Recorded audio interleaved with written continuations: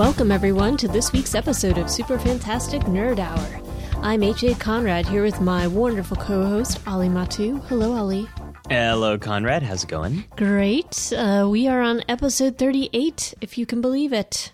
38. Oh, my gosh. We're getting close to 40. I know. Like some of us in our podcast. In IRL. Anyway, but it's a very exciting topic. I'm thrilled to be chatting with you about this week. It's our first Star Wars episode. Oh my gosh. It is. It's so exciting, and it's about a newer piece of the Star Wars universe and canon.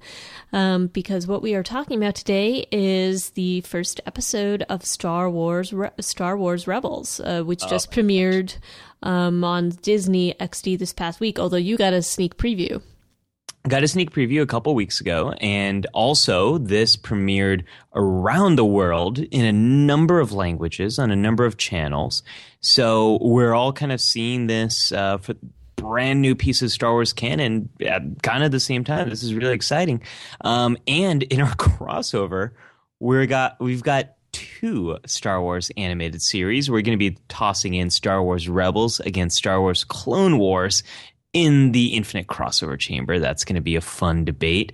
What's our top five this week, Conrad? Our top five is our top five animated series, which I had to narrow down from probably about 30 or something like that. It's a pretty tough question. It's like asking someone, what's your top five films, basically. It's like it is. And, there's also different series that had different significance to me at different points in my life. So I tried to mix it up a little bit there, but I have a feeling you and I may have one or two mind melts, but I'm not sure I'm predicting that, but I don't know that for sure. So let's get into this. This is really exciting. We've kind of talked about Star Wars a little bit here and there. We had our Academy Awards episode, and we had the two of the biggest sci-fi snubs in the crossover, with Star Wars facing off against 2001: A Space Odyssey. But we've never really had a Star Wars episode, and this seemed to be just the right time for it, because we're at a critical point in this new Star Wars canon. As everyone knows, a few years ago, Disney bought Lucasfilm, bought the rights to all the Star Wars properties, proceeded to shut down Star Wars Clone Wars, proceeded to start up production on Star Wars Rebels, Star Wars Episode 7, hired J.J. Abrams to do that, formed a new Lucasfilm story group that is coordinating all the new canon. They shut down the expanded universe, and they said, we're going to have a new canon. Everything's going to be canon. All the books, the new films, the new animated series, and everything starts with Star Wars Rebels. Or, you could say the book leading up to Star Wars Rebels, which was Star Wars: A New Dawn. That's kind of the backstory. But this, Star Wars Rebels, this is our brand new take on the Star Wars universe. It's kind of a big deal. No, it is a big deal. And I think some people welcomed the fact that this was being taken out of George Lucas's hands, and not out of his hands, but just sort of being, passed down or passed along so that other people would have some input, and maybe there would be newer stories and things like that. There was some nervousness, though, about what Disney would do with this, and whether it's going to destroy it, whether it's going to be respectful of it. I mean, I think with having J.J. Abrams attached to the film project, that's a pretty big statement, because he's clearly somebody who respects things, or for the most part does, as we saw with his treatment of Star Trek. Yeah. But it's, it's also a huge corporation, and it did shut down the Clone Wars, which is, I know some people were extraordinarily upset about that. Yeah, because Clone Wars actually turned out to be a pretty successful, popular series, and people were bummed about that. There was a question of, is this going to be a Disneyfication of the Star Wars universe? Well, and because they do, Disney, I don't want to be overgeneralized, but they're Disney. So a lot of their stuff is kid-friendly, kid-focused, family-friendly. They do have a habit of editing things to make it more family friendly. So I think there was some fear on the part of a lot of especially very diehard fans that they're not going to see some of the darker parts. And the flip side to that, the darker bits, if you will, the darker bits. That sounds a little naughty, Conrad. It sounds ridiculously naughty.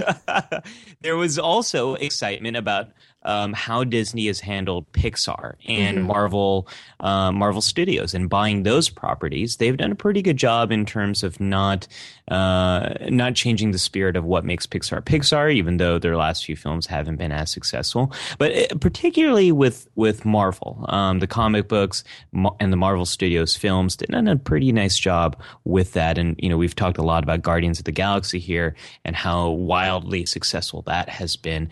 So I think we can say there was a pretty big question mark. And we didn't know what this was going to look like. They brought on some pretty good talent to take Rebels into production.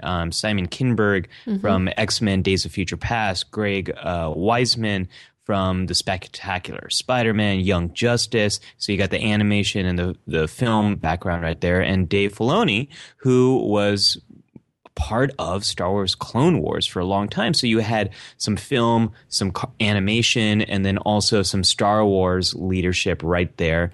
And so it was this all-star team, and they brought on what I think has been a great cast led by Mr. Star Wars fan himself, Freddie Prinze Jr. I did recognize his voice before I even I remembered that he was attached to the project, but the minute I heard his voice, I was like, oh, how nice that he gets to do this, I'm kind of excited about that. Like, I was reading in preparation for this, I was reading some articles, and someone said he has a scar on his forehead from a lightsaber battle when he was a kid. So he's a pretty big fan, and I think he does a pretty good job. So this is a show that takes place in an era that we haven't really seen, right, Conrad? Yeah, it is basically, well, it's set. I don't even know where it's set, honestly, Ollie. I think we don't know where it's set. No, we know. It's in between Episode 3, which is Attack of the Clones, and Episode 4, A New Hope. It's right in that era where the rebellion hasn't yet really started. The Empire is the primary force in this part of the galaxy. And we're starting out with a few characters who we haven't seen before. This is the first iteration of Star Wars that doesn't really have the first iteration of Star Wars on TV or film that doesn't have the Skywalkers as a major family in here. Right. This is a brand new cast. I thought you were specifically talking about which planet it was set on, and I was just sort of like, what planet was and then I was like, when in the timeline is it, or what part of the time frame? So okay, sorry about that. No, it's okay. I have no idea what planets those were, but they seemed cool. And it's interesting animation look too. It's a little less detailed, I'd say, than the Clone Wars. And I think that this is part of their, because they're on a pretty fast schedule. So if you're trying to produce episodes in a way, you're going to lose some stuff, and we will talk a little bit more about something specific I noticed and was really I was really upset by. I think I know what you're going to get at. But the set pieces, like the planet and the ships, all that stuff looks great. The stormtroopers look fantastic.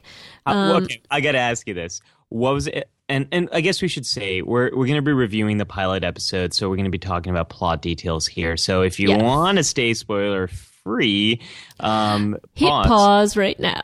But I gotta tell you, I was talking to a friend of the show, Lowen Baumgarten, and he said, you guys are talking in our Gotham episode, and he said, you guys are talking about Gotham, the pilot episode. I think you can freely talk about it. I was like, Lowen, we got to give a spoiler alert. So we got to give a spoiler alert. However, it's the pilot. We're not going to be giving away too much here. Right. But you mentioned stormtroopers. I got to ask you, what was it like to watch that first scene, to see the Star Destroyer, and to see stormtroopers again?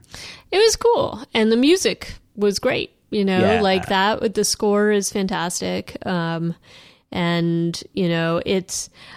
But some of the things that took me out of it is sort of the look of the hair of all the characters. Oh my gosh. kept taking me out of it, and I'm sure which piece I'm talking about that bothered me the most. Yes. Yeah, the Wookiees looked horrible. I don't even know what they looked like. I was just like, oh my, what was that? Who thought that this was gonna fly?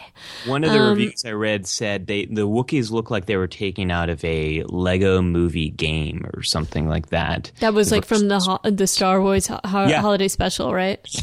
Yeah, because that's actually what I thought was. That is actually what I thought. And the Wookiees looked bad, and I don't like the look of Ezra's hair. No, his hair looks like it's like kind of like a Lego hat or something. It really doesn't look like it's hair. It's strange. But that aside, I tried to let that go. I will also tell you they're on a tighter timeline here than Clone Wars, and the animators have said we've tried to make all the hairstyles really easy to animate. Well, it's clear. But with Ezra's and with the Wookiees, it just took me out of it. That being said, though, I liked the colors, I liked the cinematography, and it felt more cinematic than most animated series. It did, and so there was that. I will also say, because I had to, this was in part of my notes as I was watching it, just because I thought it was hilarious, but young Mr. Bill Wadman was very bothered by one of the main characters, Kanan's, the character voiced by Freddie Prinze Jr., by his soul patch. He was very unhappy about it. He commented on it several times while we were watching, and I was like, Wadman, be quiet. I have to watch this. But he was just like, he's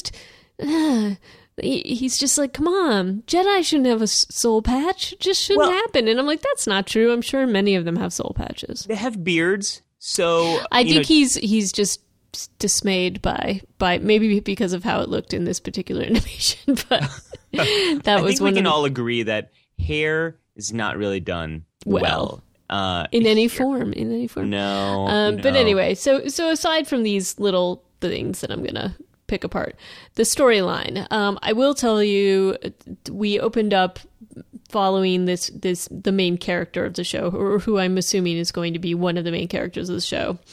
And he is Ezra Bridger. Yes, his name is Ezra. And I have to tell you, the first scene basically shows this city rat kid that's like, he's Aladdin. I know, that's what I was going to say. I was going to sing Prince Ali to you. Oh no, I robbed you of your Prince Ali. I know, but you'll have to just imagine it. Oh. Anyway, I just was watching it and I was like, really, Disney? This is what you came up with? You already did this. You already did this. What is wrong with you? It's like, we're gonna take Star Wars and mix it up with Aladdin, and it just seemed a little strange. However, I do think that the action scenes with Ezra, introing Ezra, showing how he's getting one over on the Imperial Guard, basically, not the Imperial Guard or whatever these guys are. Whatever stormtroopers and whoever these what these guys. What would you call them at this point? Are Imperial troopers? I don't know. I don't know what they're but called. In any case, he gets one over on them. He's very clever, but then he also gets one over on the other thieves that are trying to make away with the goods that these folks have, and he's just really brash, and it's clever. The scenes on the speeders is really good. Great scene. Conrad, that sequence was just so much fun for me to watch. And if you listen closely, and they're doing this intentionally to tie this much closer to the original trilogy than the prequels. Oh, gosh, the sound effects. The sound. Star Wars has always had amazing sound. And one of the brilliant things that J.J. Abrams did with the reboots of Star Trek is he brought the main sound editor from Star Wars to work on the 2009 film, and you can feel the difference. Star Wars has always had amazing sound, and with those speeders, they had the sound effects from Return of the Jedi. Mm-hmm. That scene was so much fun to watch and to hear and to experience, and then to see the TIE fighters coming down again.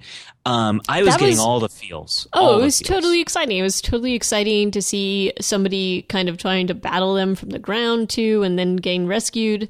And you had said to me before, oh, if you liked Firefly, you're going to love this. Well, part of why I like Firefly is because clearly, it's borrowing from Star Wars. Yeah. I mean, so yes, I liked this because I liked Firefly, but I also liked it because I liked Star Wars.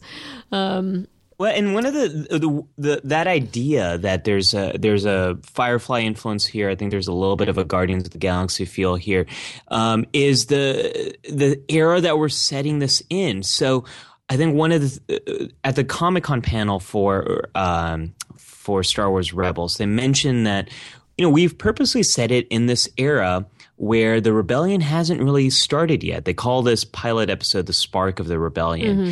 And we're going to see that there are people right now who are big supporters of the Empire, who are tired of all the years of the Clone Wars, who believe that the Empire has brought some type of stability to the galaxy, and that a lot of people blame the Jedi for their problems. And one of the things that we learn in Star Wars Episode 4: A New Hope is this is one of the first main victories of the rebellion. So I think we're going to see a story of not only how does a rebellion start, but how does a tide change from being so pro-Empire right now to bringing up the rebellion. And that, I think, is an interesting story, especially since we're setting it with new characters that we've never met before, basically meaning that they're all up for grabs. Well, yeah, and I mean, I do think that there's something refreshing in seeing news stories and seeing stories about what's happening outside of the Skywalker clan and all those familiar characters, even though I love them. Yeah. I do think that that basically refreshing the franchise a little bit is in order, and so they're seeing a little bit of that here. And I mean, but they're also, I mean, there's a lot of inside jokes here, so. Oh yeah, I mean, you've got throwbacks. There's a ton of little things going on, and Ezra meets. Basically, he gets taken in or sort of rescued by this group of thieves, so he thinks, and gets to meet all of them. And there's this whole thing where, are they going to keep him? Are they going to get rid of him? And he's just kind of out for himself a bit. And so it's a bit of a transformation for him because he's used to being on his own and he has to learn to trust them and do the right thing. And I think that that's a huge part of the morality of the Star Wars story. It's sort of like, yes, you have these people that are tired, so they're going along with what the Empire is doing, but then they're ignoring, or as long as it's not affecting them, they're ignoring that. So you also see these other groups of people that are starving or have been thrown out and disenfranchised from their own land by the Empire. Mm-hmm. So you're seeing a little bit of that, like, what decision would you make? And that's clearly there is a lot of themes from Star Wars based upon World War II. Mm-hmm. And you're seeing that here too. And so they're building a nice little story around this group. Which is great for an animated series because I got to tell you, I watched this again. I saw a preview a couple weeks ago, but I watched this again on Disney XD, and watching those commercials for their other shows was just so brutally painful. So I'm always in favor of an animated TV show or a children's focused program that does make kids think a little bit and has these kind of morality stories or these questions about what you would do. We see this in lots of other genre programming, like The Walking Dead. There's a lot of morality questions there, but it's nice to see this in a children's program. And you were talking about little messages and throwbacks and references, and I just like how they are charting some new territory. So that you have the character of Zeb, who is kind of like a Chewbacca-like character. Well, he is, and he's like a sort of a prototype to what they would thought. Exactly. Yeah. He's based on the original concept for Chewbacca, so I love that. But and then they reference it too, which is fantastic. Yeah. Haven't you ever seen a hairless Wookiee before? Right. And then you have other things like you have the it's droid. a trap. Oh yeah, it's a trap is said like 10,000 times, which is like, guys, really. And I'm Jabba the Hutt. Mm-hmm. They've got. I was actually going to mention the little droid on their ship.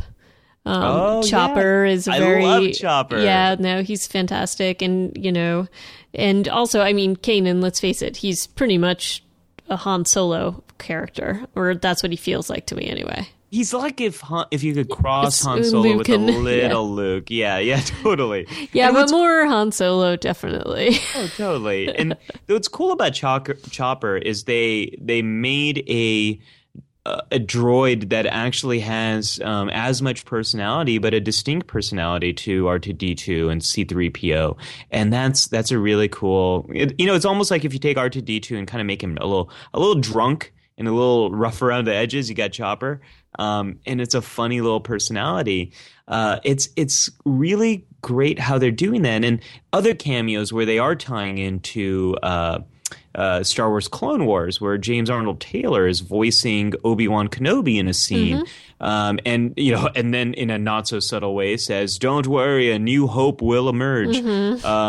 Obviously, a reference to the original trilogy. So you've got a link now between the prequels, Clone Wars, and the original trilogy, and I am sure they're laying some groundwork here for the sequel trilogy and what we're going to see in J.J. Abrams' Star Wars Episode 7. So it's a really nice blend of all this work.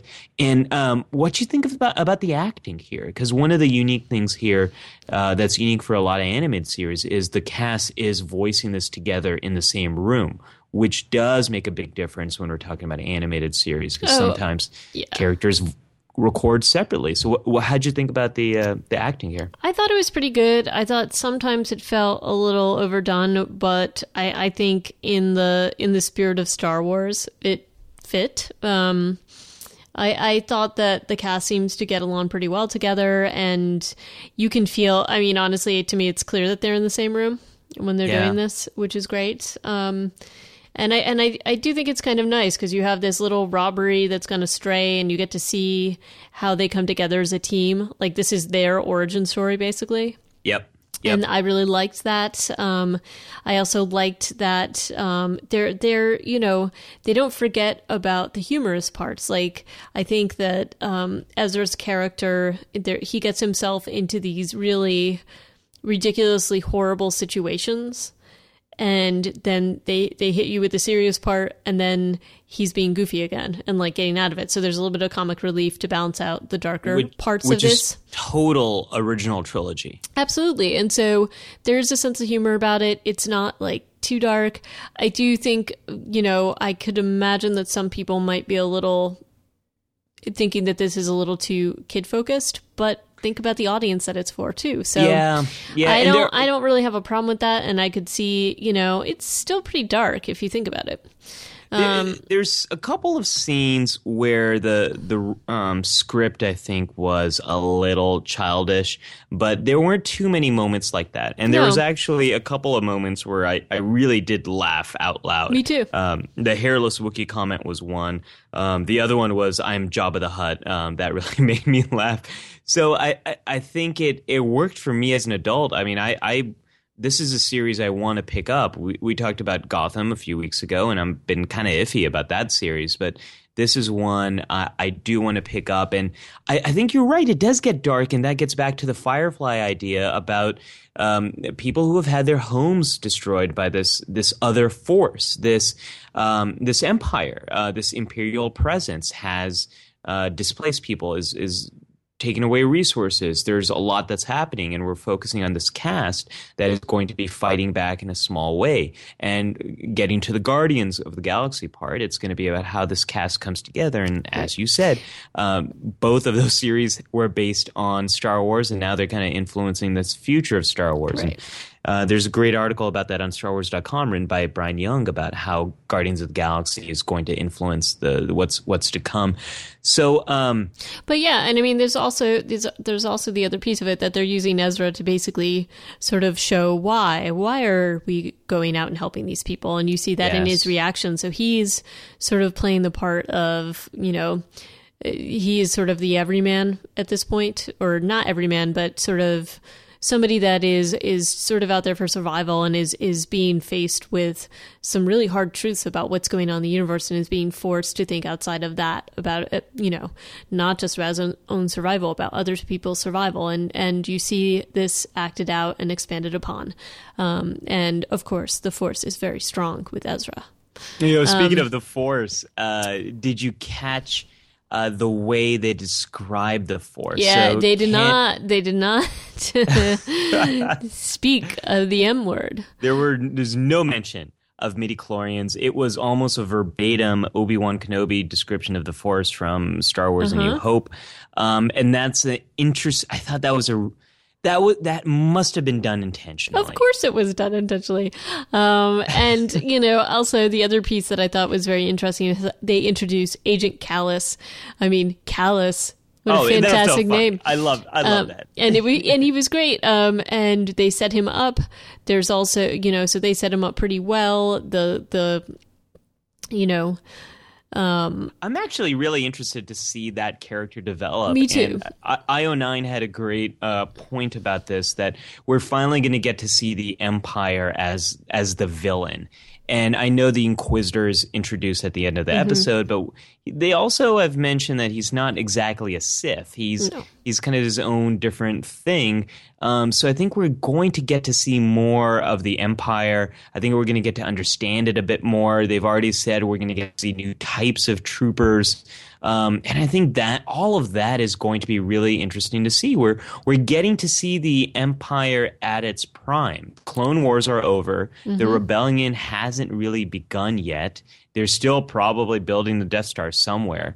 This is the Empire at its height. And what did that look like in this universe? Right. And then, in terms of, so they really, as a pilot episode, I feel like they set up everything pretty well. And they had the team building exercises. They had the trap. They had them going back to rescue not only Ezra, but then going on to rescue the totally freaky looking Wookiees. Man. The Wookiee, seriously. The baby Wookiee was the baby worst. Wookiee looked, seriously, what? What? Like, when they were animating this, I can't imagine that they looked at this and thought, this looks fantastic. I just, this is somebody that, up until that point, I was like, okay, I'm really getting into this. And when the Wookiees came on screen, I was just like, what did they do? I wanted so hard to find them as cute, but they're I not. couldn't. They're strange looking. I had this weird uncanny valley type of reaction. They're kind of it's uncomfortable to look at them. Yeah. So it's almost like it was pre-production animation. Well, and I'll tell you the other thing, and this is consistently an issue, as you know, that I have with a lot of animation, but it's the depiction of the female characters.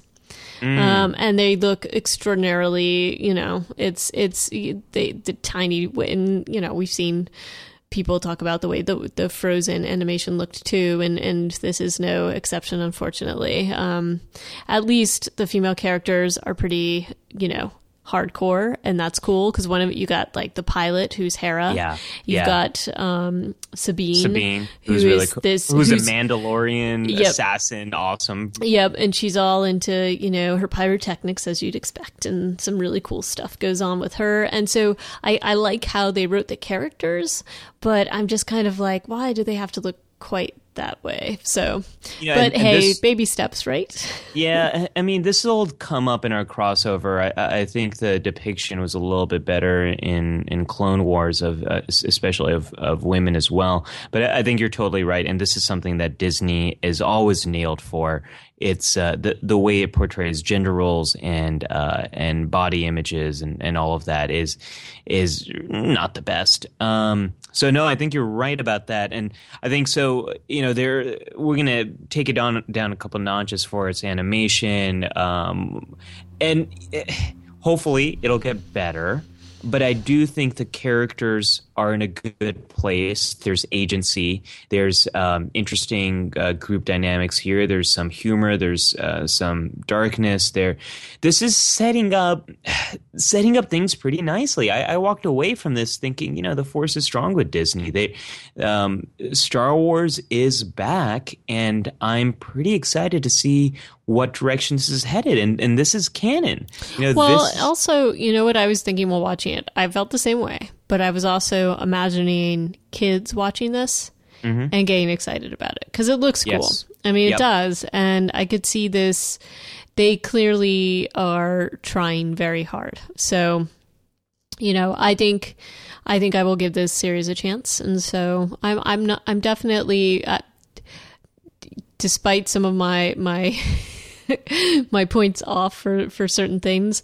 Overall, I think it was very successful, and I'm looking forward to seeing how it progresses.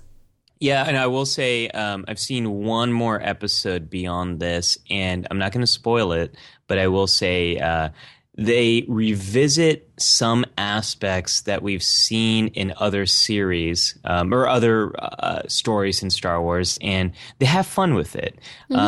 So I think that we've got a lot to look forward to. Before we get to a crossover, what do you think, if any, how do you think this is going to play out with Star Wars Episode 7? I know we've only seen 45 minutes of this, and it's already been renewed for season 2. Before the show premiered, Disney already renewed it. Although one of the producers, Greg Weisman, is not going to be involved in season 2, and we don't know why. So we know this has a long history ahead. But how do you think this is going to play out? I mean, I think that they're going to probably do, I mean, if it's canon and they're making everything canon now and they're looking at the continuity, I'm sure we may see some of these characters. Maybe they're already in existence and we don't know about it. J.J. Abrams is famously quite tight-lipped about things that go on in production. Maybe we will see references to that. I feel like if they are talking this much about continuity, we're going to see references to characters or references to storylines. And that is their way, I think, of building the hype. And it's not a bad way. And I think you're going to see more of a Marvel treatment of things in trying to get all those. And perhaps that is why Disney is doing this, is that, hey, we're doing look at what we're doing with Marvel over here, and we should be doing this with other franchises. And part of what you hear a lot from fans, especially with Star Wars, is that, all these things contradict, there's no continuity, whatever, and you know what George Lucas says about continuity. But yeah, he says it's silly. I know. But the fans don't necessarily always agree with that. And so maybe I think that's probably part of their overarching plan, is to have some of these things tie in. So it's because people like seeing those Easter eggs. They like seeing those tie-ins. Don't you agree? Yeah, I agree. And I think the exact quote was Lucas has said is continuity is for wimps. And I think you're right. I think the bottom line here is Disney wants this show to create a new generation of fans who are going to go see Star Wars Episode 7. Yes, that's true. They want to get kids into it. They want to sell products, all that, the vertical integration, blah, blah, blah. I think the storytelling perspective here, and what is great about a company like Disney, is they can look at what they can do now. They have a TV show. They have a series of comics that are going to start now in January. They're going to have films. They're going to have rides. This is such a Death Star of a media empire that there's so much they can do. And this is a massive sandbox that George Lucas has created. There's so many areas to explore. I would love to see one of these characters in Episode 7. That would be so cool to see that kind of crossover. Yeah, no, it'd be fantastic. So I think that may be where we're going. And, maybe they already have somebody in mind that we don't even know about. Freddie Prinze Jr. Perhaps. He's going to redeem his role, or reprise his role with his soul patch. Oh, get rid of the soul patch. Anyway. And on that note, speaking of soul patches. That has nothing to do, but I am definitely ready on that note to enter into the Infinite Crossover Chamber. Bum, bum, bum, bum, bum, bum, bum, ba-da-da, bum, ba-da-ba-bum. Nice. In the crossover today, we are pitting Star Wars Rebels versus Star Wars Clone Wars, the brand new Star Wars animated series, facing off against their series it has replaced and succeeded. So the question today is what, Conrad? I think that the question has to be, what is the better Star Wars story? I think there's no other way around it. I mean, these are very very well suited for the crossover. Like with one of our previous episodes, we don't have to change the adjustments on the chamber too much to get both of these TV animated series into the crossover to face off against each other. It's pretty natural crossover.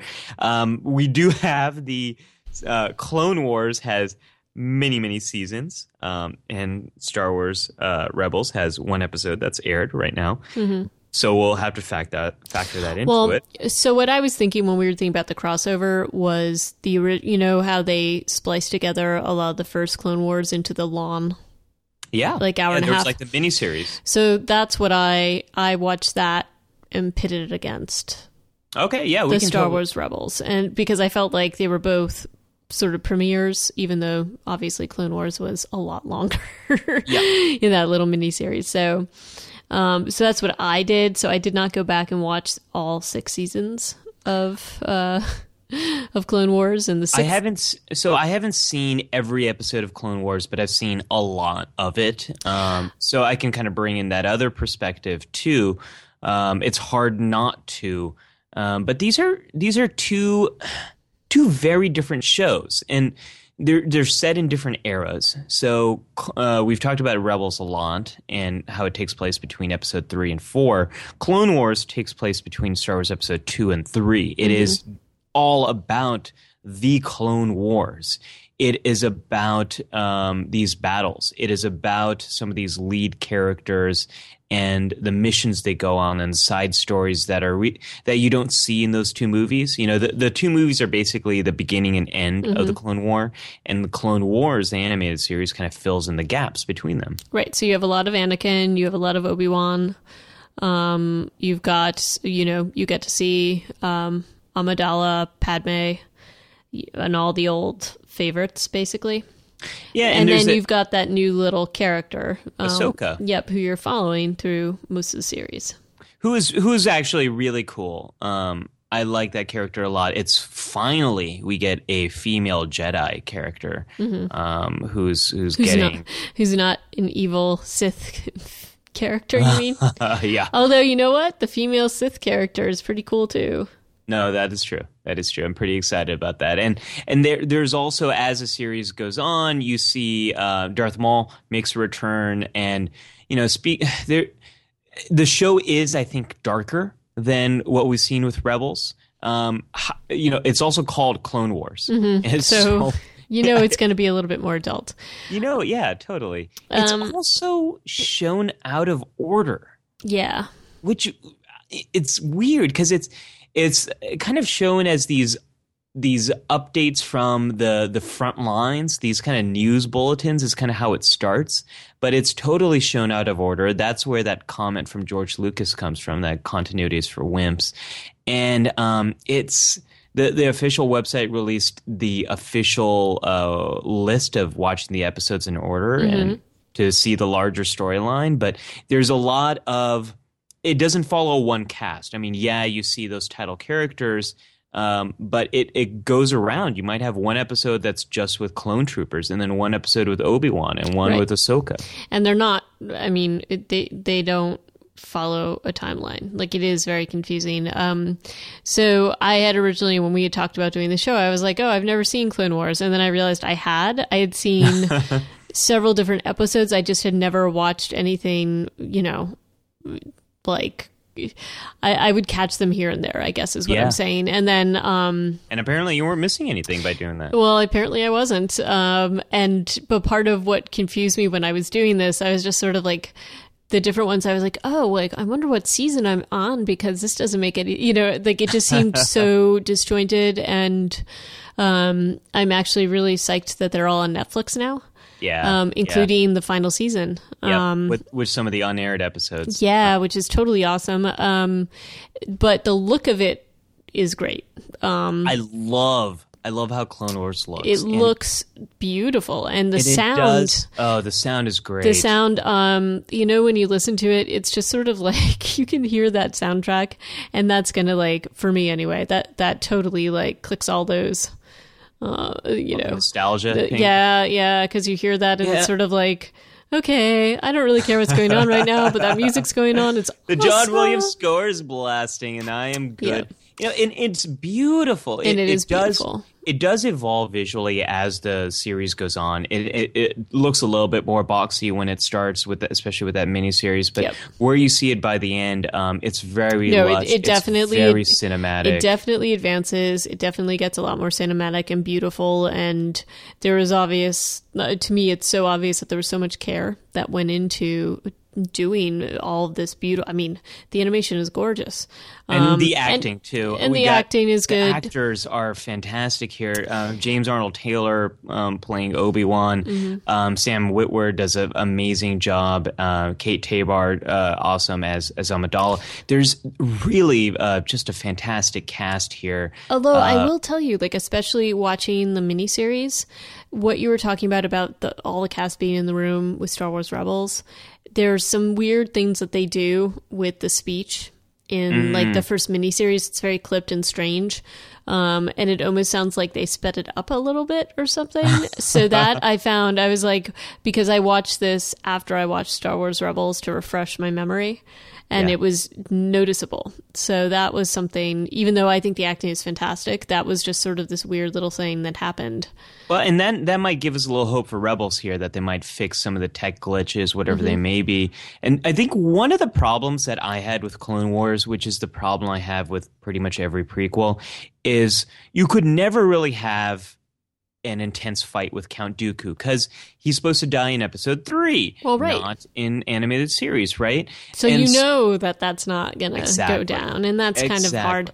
I mean, the other thing, and, you know, I love Star Wars, and you know I love Star Wars, but it's sort of like part of what I am finding refreshing about Star Wars Rebels is that these are new stories.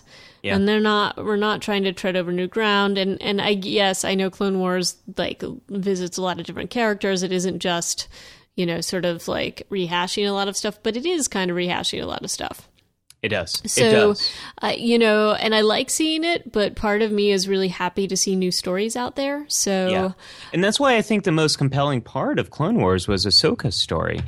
This was a new character and a character we haven't seen. And she's a pretty feisty character. Like she's pretty cool. And, you know, it's, that was the other thing that I noticed about Star Wars Rebels is that you have a much more diverse cast, and watching that compared to the Clone Wars, other than like when you're looking at some of the old favorites, you're kind of like, oh, you know, like they definitely worked on that. And I think that Clone Wars brings in a lot of people that weren't clearly originally part of like the, you know, episode 4 and on. I agree. But you know what I'm saying? Like it was definitely clear to me that Star Wars Rebels is making a very big effort to do that, which I'm psyched about. So, and those new characters that were introduced in Clone Wars had to sort of be killed off or kind of set off into the sunset to kind of wrap up the series because we don't see them in episode 3. Right. So. Yeah.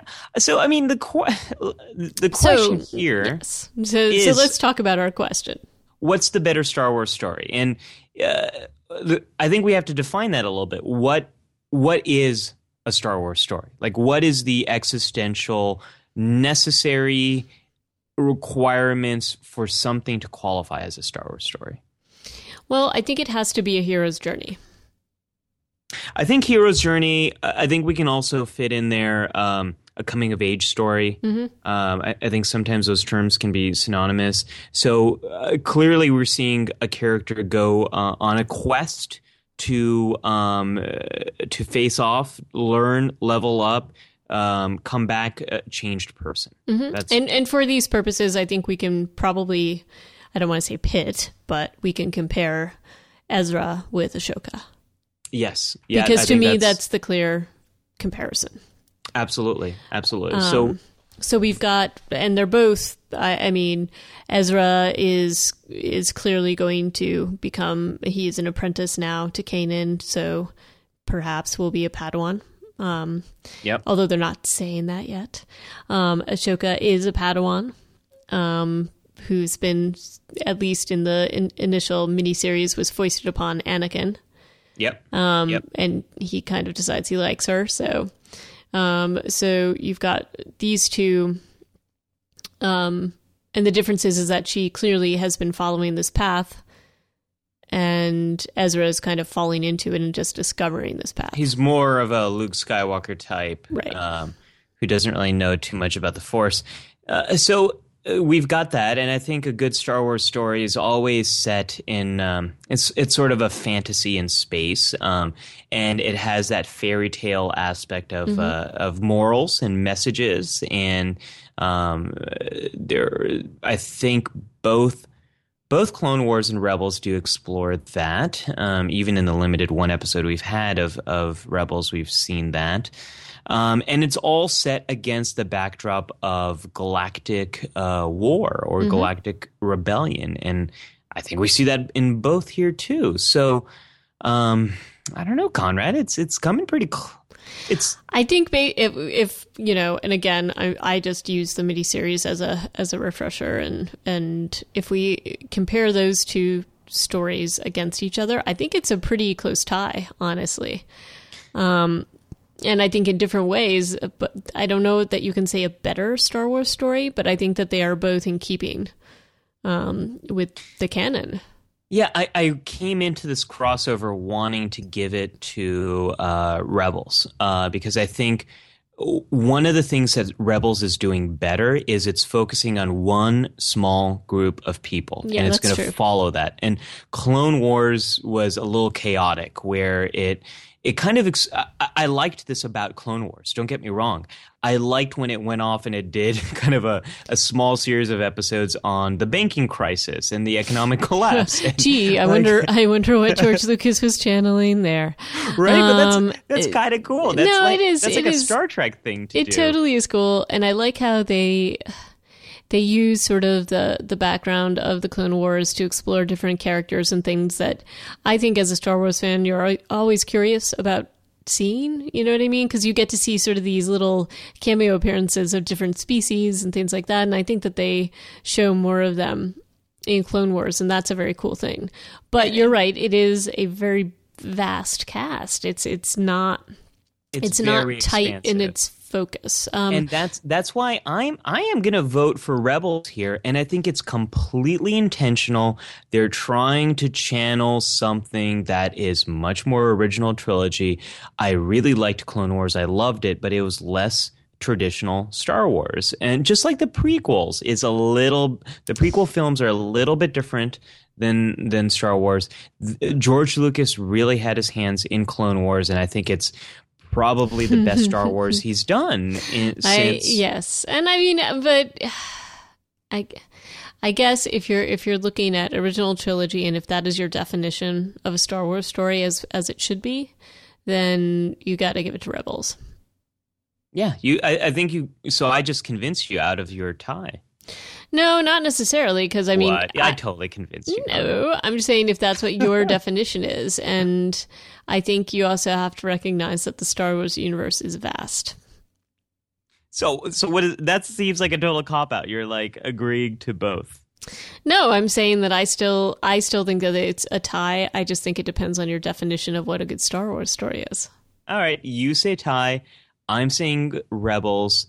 Dear listeners, let us know what you think is the better Star Wars story. And, you know, from a Wookiee depiction, If we were debating what had the better Wookiees, Clone Wars had total cuter Wookiees. Their Wookiees were a lot better than the Uncanny Valley Wookiees we had in Rebels. I want you to put just a picture of one on our show notes so people understand how I don't traumatized. I don't want to scare away new listeners, Conrad. I can't do that. All right.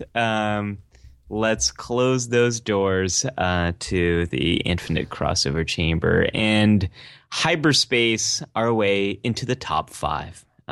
Conrad, what's our top 5 this week? Our top 5 this week, we decided to try to define our top 5 animated series. Oh boy, this is a big one. This is really hard. This is really hard for me. Yeah. Well, okay. So, how did you go about making your list? I tried to combine it and think of the animated series that had an impact on me. And so I watched an awful lot of animated series growing up. And as an aside, did you realize that this past weekend was the first Saturday morning without Saturday morning cartoons? That was... I read that headline, and at first I'm like, what is this, like an Onion article? I don't get it. Because I just didn't believe it. But it makes sense. I mean, if you think about it. So apparently just with Netflix and people's access, I mean, this is the thing, you know, I grew up Saturday morning cartoons. It was like, it was awesome because you could get up early, your parents were sleeping, and people who weren't generally allowed to watch a lot of TV, you know, and even we only had 3 channels, so you can imagine the choices of Saturday morning cartoons that there were, but we still were able to watch them. And we would get up early, and, you know, it was something my siblings and I would do, and we would watch cartoons and fight over who got to watch what. But it was just sort of, you know, with Schoolhouse Rock, all sorts of fun stuff. It was just something part of my childhood. So, but now, because... cartoons are everywhere. They're you can everywhere. watch a cartoon at any time on any channel or on the internet. Right. So, you know, our kids really getting up that early, and I guess all the networks have to fit in some level of educational programming, and that's very loosely defined, apparently. So they basically have taken out the cartoons and put in some kind of odd educational planning. I don't know what all the educational planning is, so I know I'm not actually speaking with any knowledge of this. So, but yeah, so Saturday morning cartoons are gone. Yeah, it's a bummer, but I think we're probably going to get some Saturday morning cartoons on this top 5 list. You know, I had a real hard time with this as well, and I had to fight the instinct to go with nostalgia.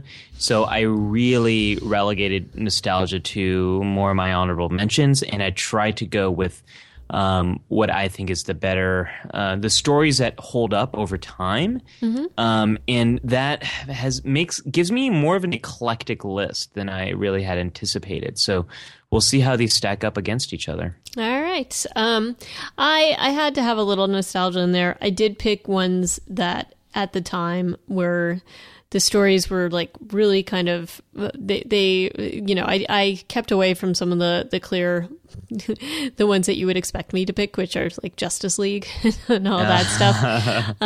But I tried to pick sort of different points of time. So I didn't go all nostalgia. So I kind of go up through the timeline with my top 5. Cool. You want to start things off then? Sure. My number 5 is the Dungeons and Dragons animated series.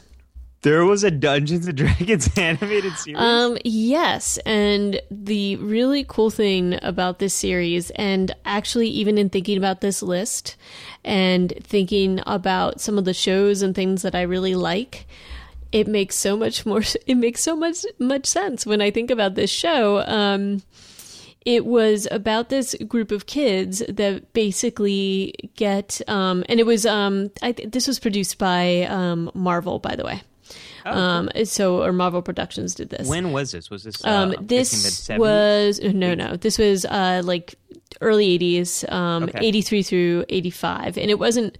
I mean, it was only 3 seasons of it, but it was these friends that get basically sucked into a time vortex or something, into a realm of Dungeons and Dragons when they ride a magical roller coaster. As one does. And when they arrive in the realm, they meet the dungeon master. And he gives each of them a magical item, which is very Lion the Witch in the Wardrobe. Yeah. And they basically they want to find their way back home, and they take these different detours to help people. They come across enemies. It's actually a pretty dark cartoon series. But it also reminds me, like when I think about it, it reminds me a little bit of Quantum Leap and a little bit of Lost. Okay. It's got some of those themes going on, and there's some super weird stuff in this. There were some super creepy villains like the Shadow Demon and Venger, which was the main person, which is like the main character that is trying to thwart them all the time, and he's basically like a devil character. So yeah, they go through all of this, and I am going to totally spoil it for everybody, but they never get home. Oh, and it's I was like totally gonna watch it, and now you just sorry, you were gonna like you were gonna watch it. But in any case, it was like this sort of dark thing, and I remember being like, this is just sort of a weird cartoon series, and it had interesting stories, and of course, it was Dungeons and Dragons. So anyway, that is my number 5. What is your Good number pick. 5? Well, my number 5 is a little bit more recent, and it's my most wibbly wobbly pick out of my picks. So my number 5 is Robot Chicken, Oh, interesting. and it's animated. That is it's my number claymation. 4, Ollie. Oh, cool. So not a mind meld there, but yes, that's on my list. Cool. No, I'm glad it's on your list. I think it deserves a lot more attention. I don't think a lot of people know about it. It's very. I mean, it's very. I don't think that's not. I don't think that's wibbly wobbly as you think. Maybe other people disagree. I was afraid people would say, well, no, technically it's not a drawn animated series. That's my complaining, criticizing voice, by the way, if people are wondering. I've stolen it from Conan O'Brien. But it's a clay. Well, it's not claymation, but it's a stop motion animated series that's been on since 2005. The episodes are like 10, 15 minutes long. Created by Seth Green and Matthew Senrich. What they do is they take popular or pop culture characters. Sometimes they have original characters, and they do these parodies. And sometimes the parodies are just really out there and really kind of graphic. And this is not something for the young kids, but it is something for the old kids. For the old kids, no, totally. Can I confess to you that I have the My Pretty Ponies of the Apocalypse T-shirt? Oh, I've never seen that. You wear that. It's really incredible, and I had to have it after I saw this on Robot Chicken. Love it. But there's, it's kind of like if you were an adult and you had access to all these toys and the stories that you would come up with, that's this. And they're so nerdy. They had a DC superheroes episode like a year ago that was hilarious. They've done a ton of Star Trek episodes. Speaking of Star Wars, they have done they've done a few Star Wars specials that are just amazing. Amazing. Yeah, they really are. And they call out some of the things that people have called out as criticisms. They're really good. So it's a great mix of satire and comedy and a little bit of black comedy. So at least if you haven't heard of it, please check it out, especially if you're in your 30s or 40s. They make fun of a lot of the stuff that we all grew up with. So you will get a kick out of watching this show. Robot Chicken. My number 5, your number 4. Yes. What was your number 4 then? Oh, yeah, that's right. I should go with my number 4. This is another one that I'm wondering if it might be on your list. We shall find out. My number 4 is Futurama. That is my number 2. Of course it is, because these are awesome animated shows. All right, I'm going to let you take the lead on this one. So why is Futurama your number 2, you said? Yes. Well, okay, so when did you start watching this? Out of curiosity. I started watching it when it came out. Me too. And it was one of those things where I started watching it. I kept trying to get other people to watch it, and nobody seemed quite as interested in it as I was. And I kept it was very cleverly written. It's, it just the whole storyline. There's so many just amazing references. There's clearly Star Wars references and parodies in there. There's just a lot of Star Trek. There is a lot of sci-fi. A lot of sci-fi stuff, just generally. And Barbarella, it's just there's like a Barbarella stuff. Yeah, no, it's extraordinarily clever. It's adult. It's and it was created by Matt Groening from Simpsons, famous creator of Simpsons. Yeah, totally. And I think that's why some people might have dismissed it. They're like, oh, well, it's like a sci-fi geekier Simpsons. Right. And it follows this main character, Philip Fry, who basically gets cryogenically frozen for 1,000 years and then ends up in the 31st century. Yeah. And he finds his the last in his line, basically, who's like this old weird scientific, scientists. And it's just a very clever series. It brings a lot of pop culture into it. And I don't know about you, Ollie, but I just found myself chuckling as I was watching it. Just couldn't stop laughing. They do things like have social commentary as science fiction does, but in a hilarious way. And one of the brilliant moves that they had, not only is Fry our connection to this universe, but also they have all these celebrities preserved with heads. Like it's so fantastic. So you have that connection to all these characters, and it's just the way that they do these stories is fantastically funny. And it's a show that is incredibly resilient. It was canceled so many times, brought back so many times. It was then taken from Fox to Comedy Central, I think. And it finally wrapped up in 2013. It started 1999 to 2003, and then 2008 to 2013. It's a resilient show that has defied death, much like their character Fry. Right, and it's also, it is a very adult show. I will also say that there's a lot of adult themes throughout it. So not for kids, really. I don't think, anyway. And what you get as a result of that is there's some episodes that are just very moving and very touching. I'm thinking of a Fry episode where he kind of goes into the future and some stuff happens, and it can be an incredibly moving show at times. It's right. In addition to the silliness, it can be very, very moving, and they touch on some really interesting themes. So that is why I put it so high up on my list. So I'm curious now to see what thwarted what you ranked above it. Well, so we've got 5, we've did 4, we've got your 2. So that takes us to 3. My 3, this is a natural next one for me, which is The Simpsons, is my number 3. Ah, okay. That makes total sense. Yeah, and is it on your top 5? I put in my honorable mentions because I had Futurama. Really? Well, because I had Futurama on there, I just felt like The Simpsons, to me, I loved it, and I still think it's very clever and still great, but I felt like Futurama, at least for the most part, kept speaking to me, and The Simpsons kind of stopped. So I agree with that. I just kind of, that's why it's in my honorable mention, even though it's clearly, probably we should have had a top 10 here, but well, yeah. In fact, in my list, I have listed Simpsons parentheses season 1 through 7. Oh, there you go. And I stopped watching it past season 10, I believe. And look, we're on like season 25 here.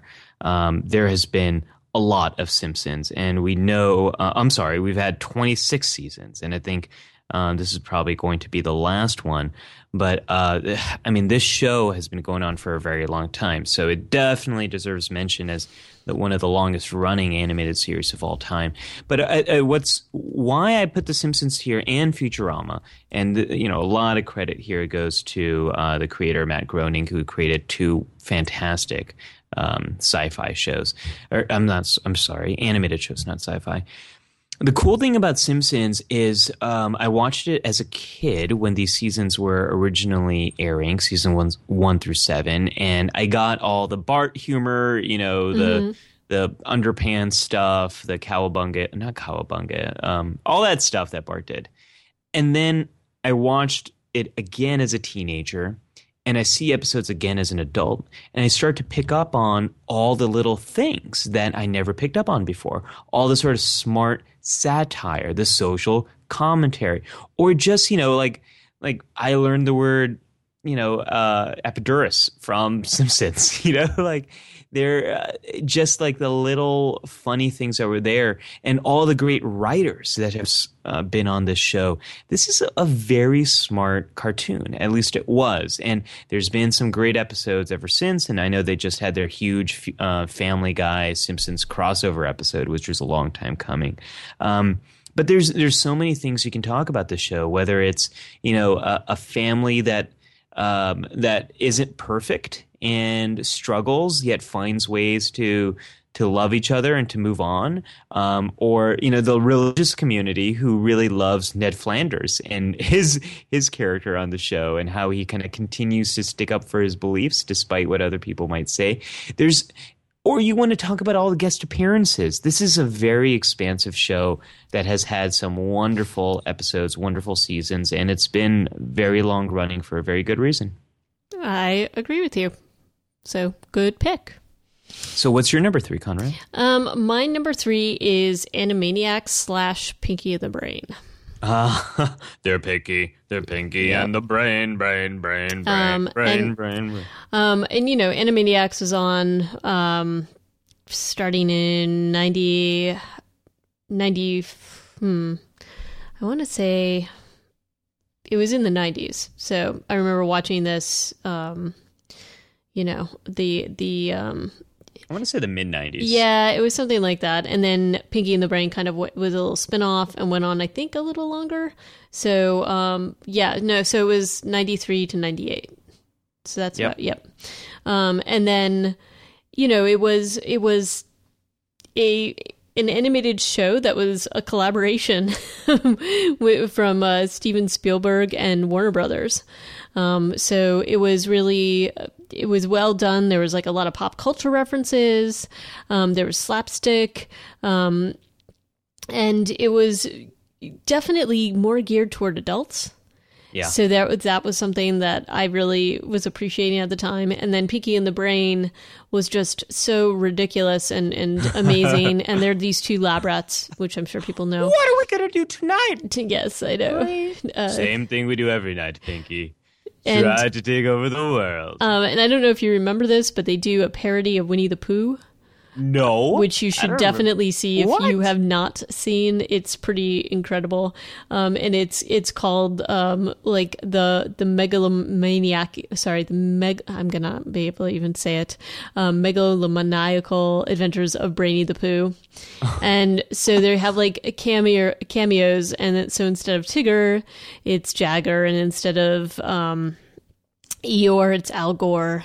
And there's just great. and Christopher Walken makes he is Christopher Robin, and it's just really ridiculous and sort of horrible and twisted, but amazing. So yes, that was in the era where Warner Brothers was doing some nice parodies of itself with Pinky the Brain, with Animaniacs, with Tiny Toon Adventures.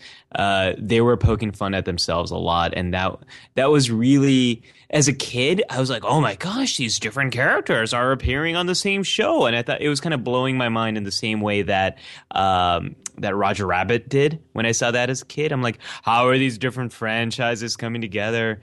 So yeah, it was smart, and it was pushing also the edge a bit. Well, it was pushing the edge of it, but it was also bringing in some nostalgia. So, like, the music involved with this is very like Looney Tunes, and very, it's kind of pushing those nostalgia buttons too, but also being a little bit wicked and really clever, really, very witty too. So I can totally see how 90s Conrad loved this. Oh my gosh. I totally see it. Please, 2014 Conrad loves this. So in any case, yes. So that is why it's on the list. Good pick.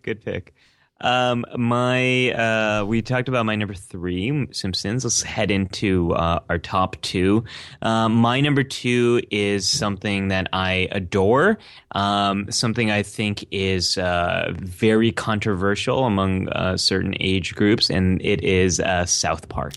That's my honorable mention. Of course, it's got to be. Yep. And here's why I love South Park. I didn't like it as much when it first aired. It started to air as I was just wrapping up high school, and the animation was super cheap, and it was a lot of kind of bathroom humor at first. At least that was my perception of it. And I didn't start watching it until a few years later. And I said Simpsons, the early few seasons are my favorites. For South Park, it's the recent seasons. And here's why. there's a great documentary called 7 Days to Air, I believe, which is about how the new South Park episodes are put together. Ever since they went CG, they were able to create an episode from scratch and have it air 7 days later.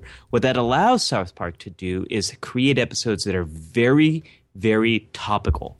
And it's their way of commenting on what's happening right now, almost as it's happening. Mm-hmm. So basically, like with the speed that Colbert Report or Daily Show or Saturday Night Live are able to comment on what's happening now, South Park is able to do that. And they do it amazingly. They just had a great new episode air that was about NFL and all the PR disaster that NFL has been in. And it was an amazing episode. It's a very smart show. If you can look past the bathroom humor and pick up on the satire, it is a wonderful, wonderful television program. Now, there is a lot of bathroom humor, and this is not really for kids either. Pretty much nothing in my top 5, except for, well, maybe my number 1 is for kids. But boy, there's a lot there in South Park. I can see that as a choice. It was in my honorable mentions because, I have not watched it for a while. And I definitely haven't watched it recently, but I agree with you. I think that it is a commentary about things that are going on now, and it's incredibly difficult to do that and be on point. And I think that some of the controversy they cause is uncomfortable, but it also spurs conversation. Yep. And I think that that's, whether you agree with that or not, the fact that the conversation is happening is important. Yep. I couldn't have said it better myself. What is your number 2 is Futurama. So what's your number 1, Conrad? My number 1 is Batman, the animated series. Animated series. Of course it is, because that's mine too. Yay. Okay. We knew that was going to be you know what? I thought you might have X-Men on there. I was thinking about it. And then I rewatched a little bit of it, and I'm like, oh my gosh, this is very 90s. Yeah, I know. It's hard to, it doesn't hold up, and it's hard to, I had this is the thing. I had a few thoughts about what could be in this number 1 list, and X-Men was sort of in my honorable mentions because it's hard to watch. Justice League, the reboot, Justice League anime series is actually really great. Yeah. But I enjoy Batman more. Yeah. I still like those stories, and it's still fun for me to watch. But it holds up. It does. And acting, Mark Hamill as Joker, the Art Deco style. It's lush. It's beautiful. It's beautiful. So it kind of can't. I had to have it as number 1. So, and we've talked about it enough here, I think, that we don't have to go too crazy. But I just think that if you haven't seen it and you like comic books, and just generally, I wouldn't even say that I like it just because it's an animated series. I think it's a fantastic storytelling. So absolutely. I completely agree with you. If you like Batman or if you like a cartoon series, I think you got to watch Batman the animated series. And if you have seen it, as we mentioned on the Gotham episode, friends of the show, Andrea Ladamenti and Brian Ward do a great podcast where they're psychoanalyzing every episode of Batman the animated series. And that just speaks to the quality of the writing and the characters and the complexity that these two individuals so many years later are able to have deep dives into each and every episode. I mean, there's so much meat there. Mm-hmm. We've talked about it so much, but I think one thing we can talk about here, do you have a favorite episode from the I'd have to go back and actually rewatch it, but it's our favorite character. Oh, come on. Joker? You're going to say Joker, aren't you? No. Batman? No. You're going to say Batman? Well, Batman's awesome in this, and he doesn't disappoint me. You're going to say Bane. No, I am not going to say Bane. I will tell you, in terms of the portrayals of Batman, if you're like comparing different things, the way Batman is portrayed in this series, I really like. Yeah. I mean... Yeah. Well, Kevin Conroy's voice... Yeah, I mean, he's really... It is the voice of Batman. And so for me, that has to be my favorite character, just because you know how people debate over whether, Christian Bale or Ben Affleck and whatever. I never feel that way about Batman and Batman the Animated Series. I also, I like Harley Quinn in this. And she was born in Batman the Animated Series. Yeah, and she was great. And, you see a lot of people running around in their cosplay. I think some of the villains that they bring into this are kind of cool. Don't you agree? I like some of what they do with some of the villains, where you get to see a little bit more in this series. But what's your favorite? Oh, I've got one. Is it Dick Grayson? No. My favorite, I got a favorite episode, and this ties into what you were just talking about. My favorite episode of Batman the Animated Series is Almost Got Him. This is the episode where it's a little bit of a cheat, because it's almost like multiple episodes in one, where all it takes place in Arkham Asylum. We see many of the villains. They're at a table. They're like playing poker or something, and they're sharing stories of how they almost got Batman. And then you hear Croc, and he's kind of like this idiot in that episode. And then we find out, spoiler alert, that Croc is actually Batman in disguise, and then he oh my gosh, that is a great episode. Right? That episode is so much fun. It just makes me think wow, look at these criminals. They're so hardcore. They almost got Batman and all these stories. And then Batman comes at the end, is like, you're all wrong, and just lays the smack down. That's one of my favorite episodes. But there's also the ninja episodes, which are pretty cool. Yeah, those are cool. Gosh, there's so much. We could totally... We could talk about this a lot. We really could. Yeah. I mean, it's very well done. It made me very happy to see it. I enjoyed watching it. It was like a comfort series for me a little bit. We should do some screenings of it, because I've every now and then I'll rewatch a few episodes. And boy, it really holds up well. Really holds up well. No, it does. And it's, it's definitely more adult oriented too, though. But I think it also works for kids. Kids can watch it, but yeah. there's definitely, there is some physical violence and things like that. So I would say, in terms of, if, you may want to screen it. That's all I'm saying. If you have kids that you're kind of...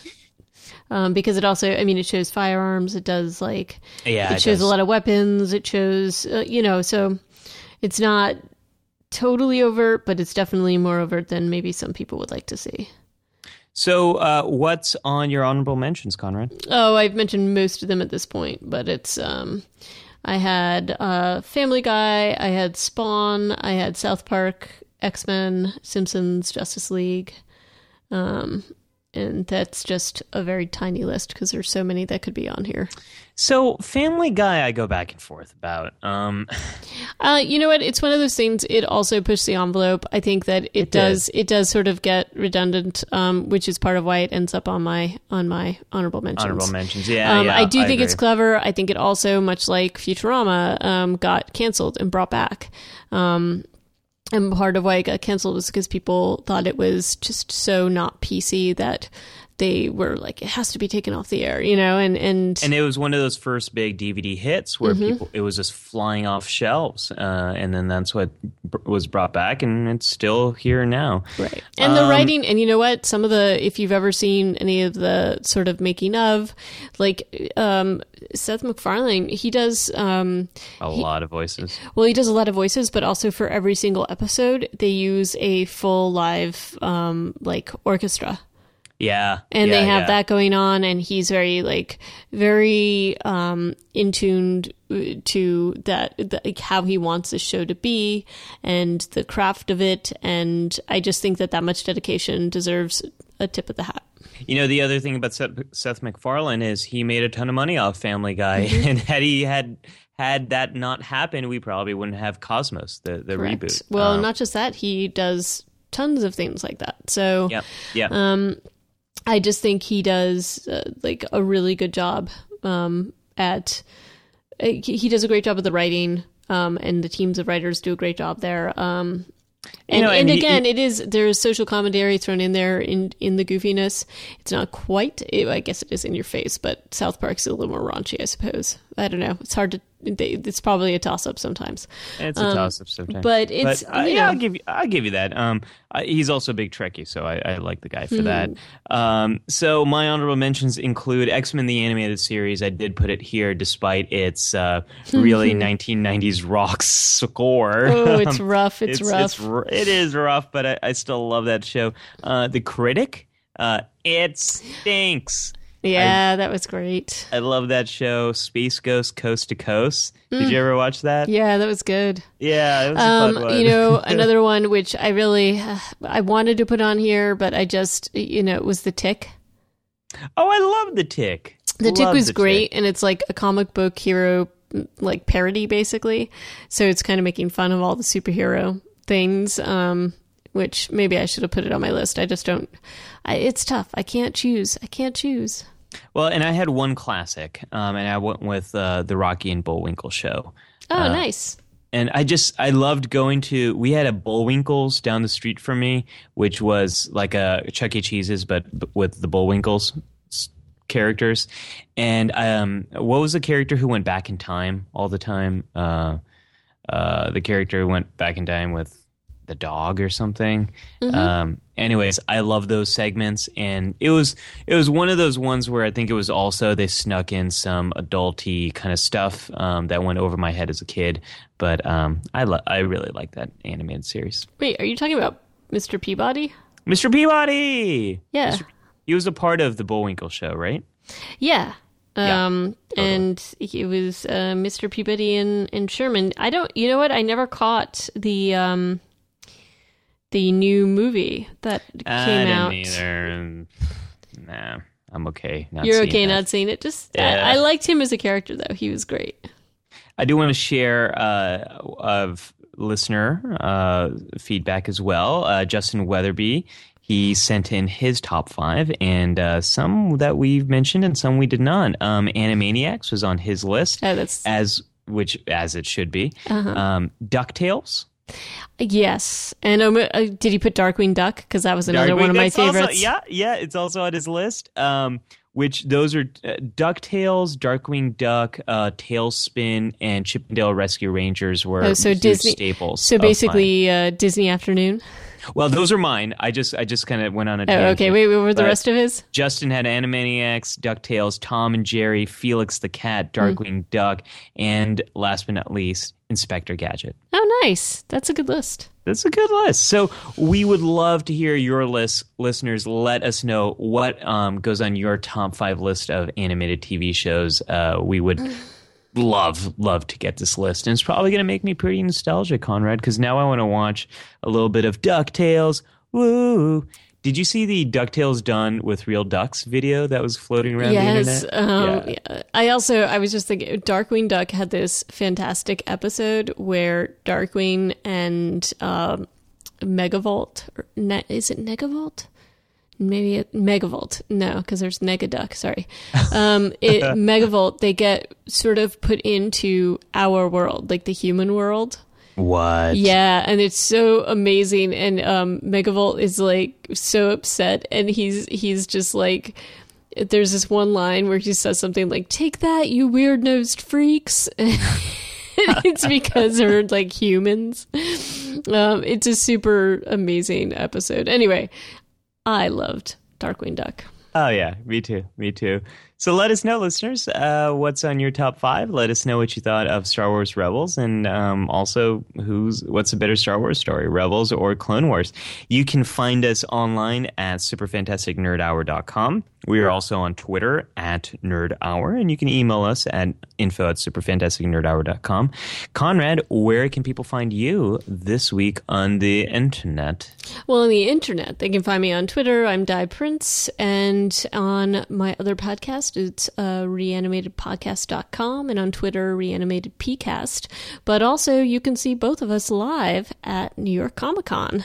That's right, Conrad. Right. We'll be at New York Comic Con this upcoming week. We're going to have a lot of fun. We would love to meet you guys there. Tweet us. Yes. You can tweet Die Prince, or you can tweet myself at Ollie Matu or at Nerd Hour. One of us will get your tweet, and we will come find you, and we will talk, and we will nerd out. Right. And also, if you want to catch Ollie Matu doing his thing, he is going to be at the 92nd Street Y as part of the Super Collider series, the speaker series, and that is on October 8th, correct? That's right. That's this Wednesday. Story Collider is doing an awesome sci-fi episode of real-life stories about science and science fiction, and it'll be a part of New York Super Week. That's going on along with Comic-Con. Right, so a little jump-off point, which will be really exciting. Oh my gosh, yeah. I totally forgot about that. Aren't you glad you have me? Oh, Conrad, what would I do without you? Well, we'll have our super fun episode next week, and then we'll be back to our normal format in a couple of weeks. And, until we get to Comic-Con, live long and, even after Comic-Con, please go always and live long and prosper. Always live long and prosper. Yeah. Indeed.